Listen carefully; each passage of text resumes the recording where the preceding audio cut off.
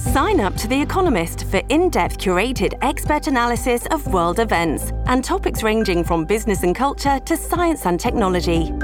You'll get the weekly digital edition, online-only articles, curated newsletters on politics, the markets, science, culture and China, and full access to The Economist Podcast Plus. The Economist is independent journalism for independent thinking. Go to economist.com and get your first month free.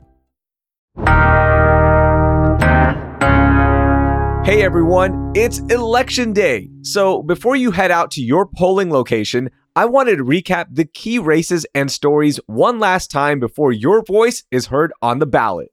From the mayor's race to city controller and more, Houston Landing's political writer Paul Cobbler joins me to get you ready for election day. It's Tuesday, November 7th, 2023. I'm Rahil Ramzanali, and here's what Houston's talking about. Paul, welcome back in. Second time here on CityCast Houston. The first one was so much fun that we have to bring you back, all right? It's election day. We made it. How are you?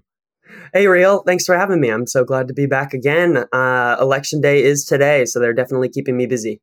Oh, yeah, absolutely. Early voting is over. The day has arrived. Now, let's talk about the actual election cycle, because for the most part, it was pretty uneventful. We had the Sheila Jackson Lee tape, which was the biggest story. But is there anything else that you'll remember from this election cycle covering it? Yeah, I've heard that from a lot of pundits that this election just really isn't getting quite the amount of attention they expected. It definitely is a very important one. This is certainly an open seat for mayor. A lot of folks are paying attention to that. For me, I when I started here, I moved to Houston at the end of July, and the first kind of story I jumped on was our county election administrator being abolished by the state legislature in the spring. That took effect September 1st. So this election is going to be our first one in Harris County where the county clerk and the county tax assessor and collector are running the election instead of our county administrator, the first one since our elections administrator was abolished. They had run it previously as recently as 2021, but this is the first one back. It has been a point of huge controversy because we had had a couple of troubled elections previously, results taking hours and hours to come in, paper ballots running out at certain polling places. I'm sure you guys have all heard the controversy. So this is going to be the first time under this new kind of state-created system where we're going to see how this all plays out. I mean, we're all hoping for a very efficient, well-run election night, but it's really hard to say what's going to happen considering our recent troubles and all the changes that have happened now at the county level. By all accounts, early voting was very smooth. And I know the county clerk has already said we have enough paper ballots, so no one freak out. We are prepared for this. There's a lot of polling locations. I know there was an issue early on in early voting with, are there enough locations that can help people with disabilities, right? Like, can you access these locations? But it looks like those are even being fixed now. But it looks like it hopefully will be smooth. Yeah, I will say I spent a lot of time out at polling places over the last 2 weeks during early voting. Early voting is certainly a different animal than election day itself, but I really didn't see any lines. We heard about a few lines on Friday, which is often the busiest day of early voting anyway. But it sounds like everything still went smoothly. That just some folks had to wait a little longer. But throughout the rest of the week, when I went and voted myself, they had plenty of paper. This was the second day of early voting, so I should hope so. But I didn't really see any lines. It seems like everybody had a pretty easy, smooth experience for the most part. And don't forget harrisvotes.com. You can find all your polling locations. If you are going to go vote today, make sure you make a plan. And as I've said in previous episodes, find a couple of locations, right? Because in case the first one does have a line and you need to get back to work or you need to get somewhere, to have that second location ready, right? And, plan to go and get it done. But hopefully there aren't too many long lines and we can all get in and vote. Yeah, and I just got to recommend everybody, harrisvotes.com also has estimates on waiting time online. So you can look if you're going to vote today ahead of time, see what the line looks like, see if there's another polling place nearby that might have a shorter one, and then go out and vote. All right, let's jump into it. The biggest race that everyone's talking about, the mayor's race. Let's recap the top three candidates in your eyes and lay out what listeners will be voting for with each candidate and even what the city would look like if this candidate won. Let's start with the biggest one, Sheila Jackson Lee. Yeah, Sheila Jackson Lee. I would say she's one of the two biggest candidates, maybe not top three, but she having a very interesting kind of last leg of the election. If anybody remembers, there was this audio recording that leaked. We aren't sure how old it was, but she did acknowledge that it's real, that it exists, in a statement a couple of weeks ago, and said she was regretful for her berating of a staff, is I think the word to use, but there was a lot of explicit language in it. And then within days of this recording leaking, she had her campaign chairman be assaulted by this right-wing blogger, allegedly assaulted. We're not really too sure what happened yet. He denies that he initiated the altercation, but it was just another really crazy moment, right, weeks before Election Day. So she is running kind of as the progressive's choice for mayor. She is she's had a 30-year career in Congress now. She was a city council member before that. She is somebody who, she says she's running to come, quote, home to Houston. She is known for her passion, for her public speaking, for her work ethic. And so that's kind of her message, is that as a long-time experienced federal official, she's going to come back to Houston, she's going to work hard, and she's going to know where to get the federal dollars that she has been working so closely with in Washington. And that's the kind of advantage that she can bring to the city of Houston as mayor. All right. How about John Whitmire? What do we know about him and how the city would look if he ended up winning? John Whitmire, the Dean of the Senate, he has been in the state legislature for 50 years now. He's been a state senator for a little bit less than that. He was in the House of Representatives before that. His message is that he's kind of the pragmatist choice for mayor, that he is somebody who can work on either side of the aisle, that can bring the city together, and that he has been doing this for so long. He's been in politics for so long. He can bring real kind of smart solutions to the many issues that the city has. He's primarily running off of a public safety message that, what I've heard him say is that none of this matters unless people feel safe. So he has this plan to invite Department of Public Safety state troopers to supplement our police force and help with patrols in neighborhoods. But then from there, it's kind of an infrastructure message as far as cleaning up our streets, fixing potholes, kind of the basic running of a city government, but he promises to do it better. Yeah, he showed off those potholes in his TV commercials. I mean, every commercial was like, oh, there's another pothole. Like, yeah, I know, I see it. It. So there's a lot of potholes on TV these days. Yeah, a lot of potholes. Now, number 3, you tell me, who is the third biggest candidate in this race? Yeah, well, if we go off of polling, there is a third choice, but it's close. Gilbert Garcia, the former chair of Metro, and he's also a businessman, a very wealthy businessman, very successful, longtime Houstonian. And he's running as kind of the outsider. He wants to sort of, has this message of, I am not a career politician. I am coming to City Hall, running for mayor with outsider ideas. He's really running this campaign kind of railing against corruption, alleged corruption that he sees in the city of Houston, against wasteful spending. But he's also fairly liberal. I wouldn't say he's certainly progressive, but he's kind of running this, I'm going to blow things up, I'm going to do things differently. And I have the experience from Metro to do that. I have the experience as an outsider, as a successful businessman, to be able to do that too. I can give you a fourth.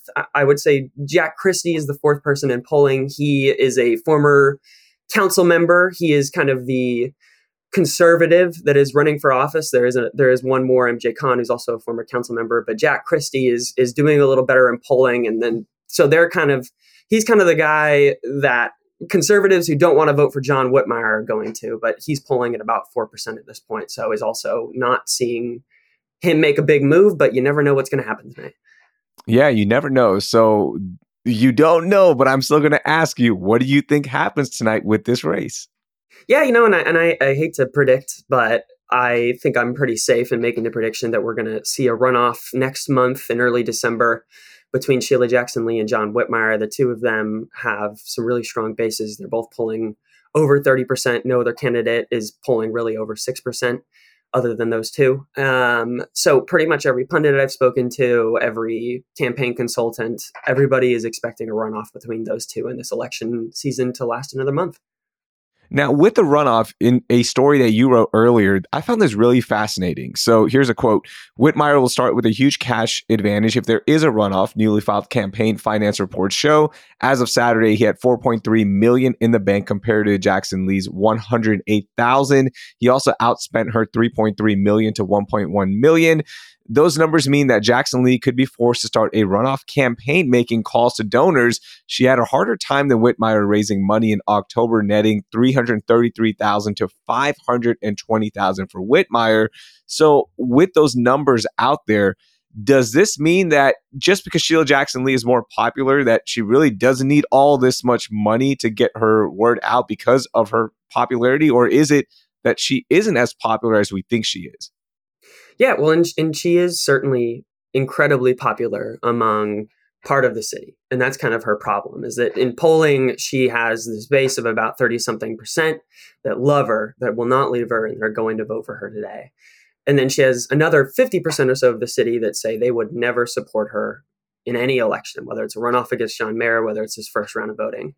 And that's kind of the problem. I've spoken to some consultants about this issue, some experts on politics who say, money isn't everything, but I think the phrase was, but it makes things a lot easier. You don't need to have money to run a winning campaign, but it's going to make your life so much easier when you can pay people to go knock on doors. You can pay people to sit outside of polling places. You can have your face on television. You can have your face on billboards.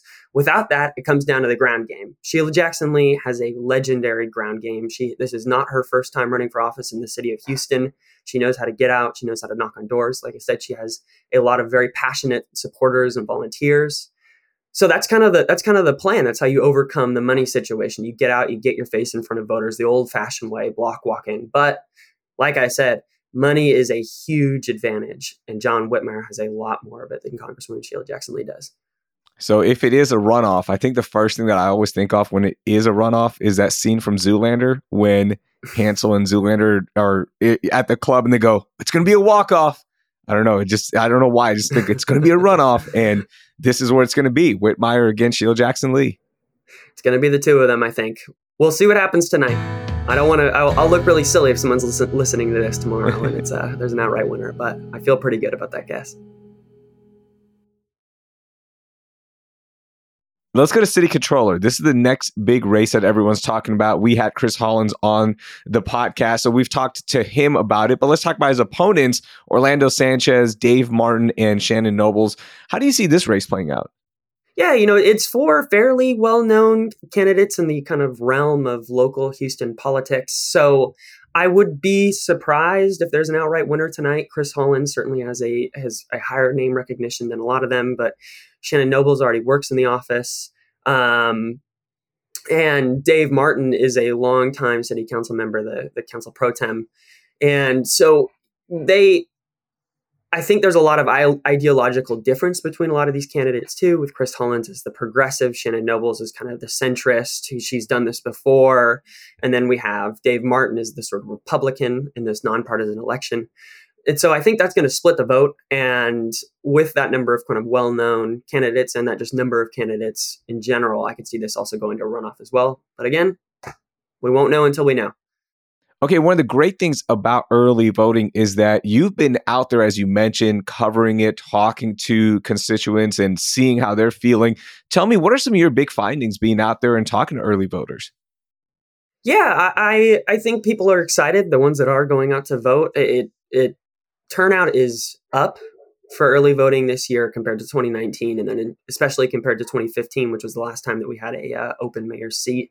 So it is up. It's not up astronomically at this point. Our population is larger than it was back then too. But, I am hearing some excitement from a lot of people to vote for mayor. A couple of state propositions on property taxes, on the hospital bond. People are excited to vote for that too. I think there's a couple different things that are bringing people out here, but I don't really see this being like a record-setting turnout election. I would say the issues that I hear the most from people is kind of the basic ones. I don't really honestly hear crime come up as much as I think candidates would want it to be. It's a lot of infrastructure. It's a lot of our neighborhoods need fixing up. Housing is too costly, and we need somebody to do something about that. But then also, if you go to the right part of town, it's a lot of people saying, I'm going out to vote because I don't want Sheila Jackson Lee to be mayor. which is really an interesting thing to hear, when there are people that are just motivated by this kind of single issue, which is we don't like Sheila Jackson Lee. And so it's been really interesting to see that polling kind of play out in person too.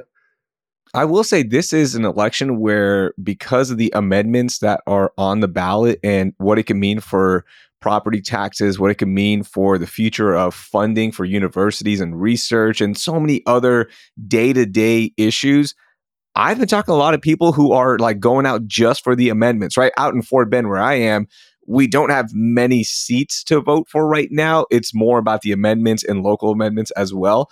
But is that the case as well, that you've been talking to people like they are excited about these state amendments? Yeah, it's funny because my focus has just been mostly on the mayor's race. And so I go out there excited to talk to people about their vote for mayor. And I kept hearing, oh, I'm really interested in this property tax thing. Mm-hmm. You run into a lot of homeowners and taxes matter to people. That's kind of those same basic issues. We can talk about all of these big national issues all we want. But the thing that really gets people motivated is going to be their taxes at the end of the day.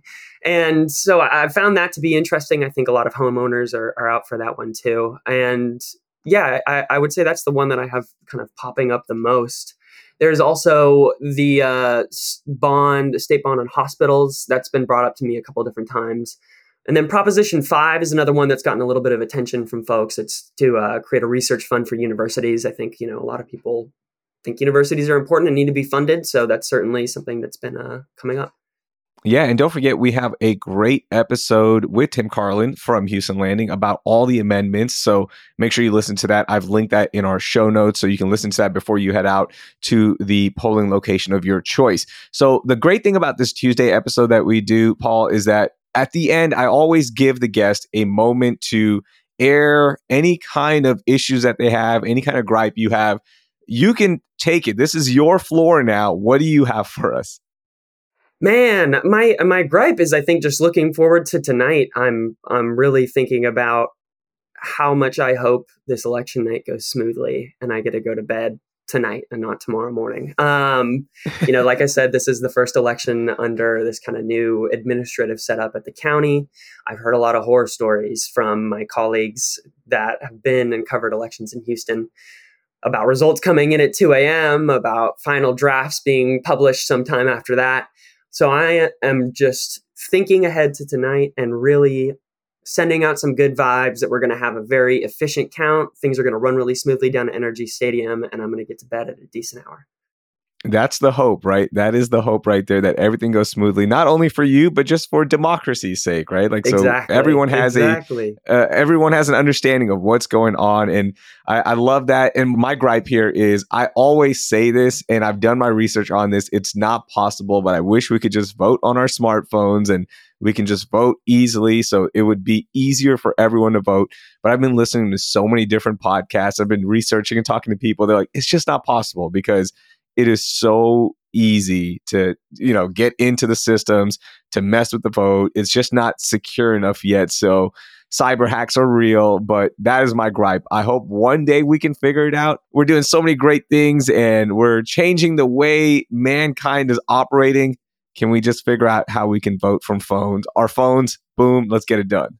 We got self-driving cars on the streets of Houston, and you're telling me we can't find a way to vote by phone. It's unbelievable. Yeah, well, the problem is some of those cars are being pulled off the street. So yeah, I was going to say they're not running very well. So maybe that's not a good benchmark.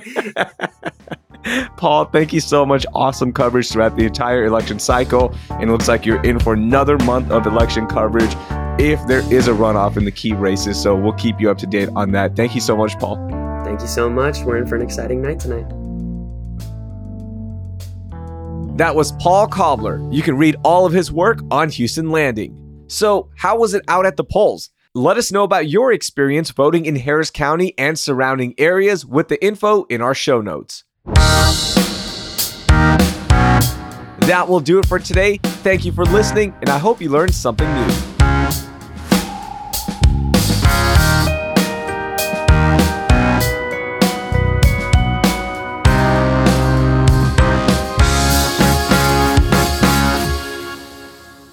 Whose dog is it? Is it your dog, Paul? It's my dog. That's fine. I just wanted to make sure.